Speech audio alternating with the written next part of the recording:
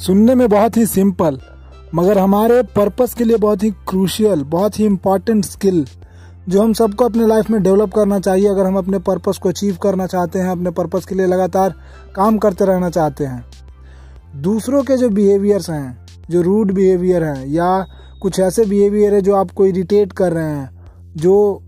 ऐसे लोग आपके आसपास जो ज़्यादातर आर्गुमेंट करते हैं, बिना मतलब के बेसलेस आर्गुमेंट करते हैं, तो उन लोगों से बहस में ना पड़ते हुए कैसे हैंडल करना उन लोगों को और कैसे अपने एनर्जी और टाइम को सेव कर रहा है उन लोगों से, ये स्किल सीखना हमारे लिए बहुत ज़्यादा ज़रूरी है। क्योंकि जब हम अपने लाइफ में ऐसे लोगों के साथ होते हैं, घिरे होते हैं आसपास ऐसे लोगों से जो लोग बिना मतलब के बेवजह बहस करते हैं, they have no reason to argue, they can argue any time, they have all the facts but not the real facts, because for them their assumptions are their fact. वो जो मानते हैं उनके लिए वही तथ्य है, उनको जो लगता है उनके लिए वही सही है।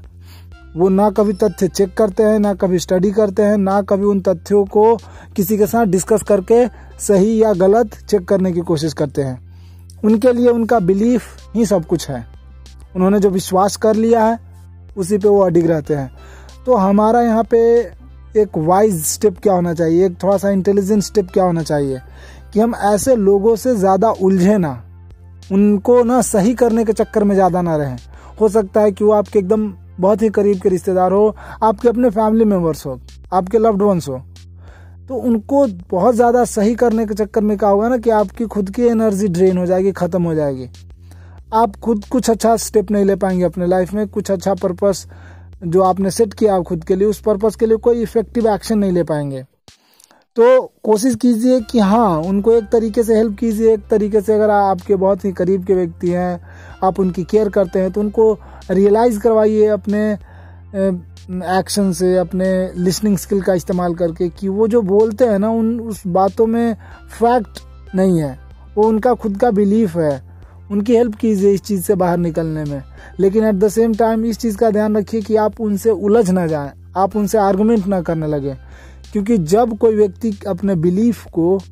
फैक्ट मान करके बहस करता है और वो जितना ज़्यादा बहस करता है उसको उतना ज़्यादा विश्वास हो जाता है ना कि जो मेरा फैक्ट, जो मैंने अपना बिलीफ, जो मतलब मुझे पता है वही सही है, वो अपनी बात पे और पक्का होता चला जाता है। तो ऐसे व्यक्ति से बहस में ना पड़े, उनको आराम से, जब वो शांत हो बिल्कुल, जब आपके और उस व्यक्ति के बीच थोड़ा नॉर्मल बातचीत चल रहा हो, तो उस समय उनको हैंडल करने की कोशिश करो, उनको रियलाइज़ करवाने की कोशिश करें कि आप कभी कभी बिना मतलब के बहस कर देते हो और आपका जो बहस करने का तरीका है एकदम बेसलेस होता है, आपके जो तथ्य होते हैं वो गलत होते हैं।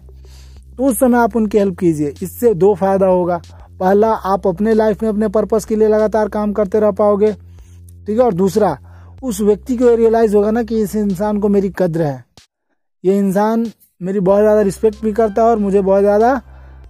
मतलब मुझे बहुत ज़्यादा प्रेम भी करता है, कि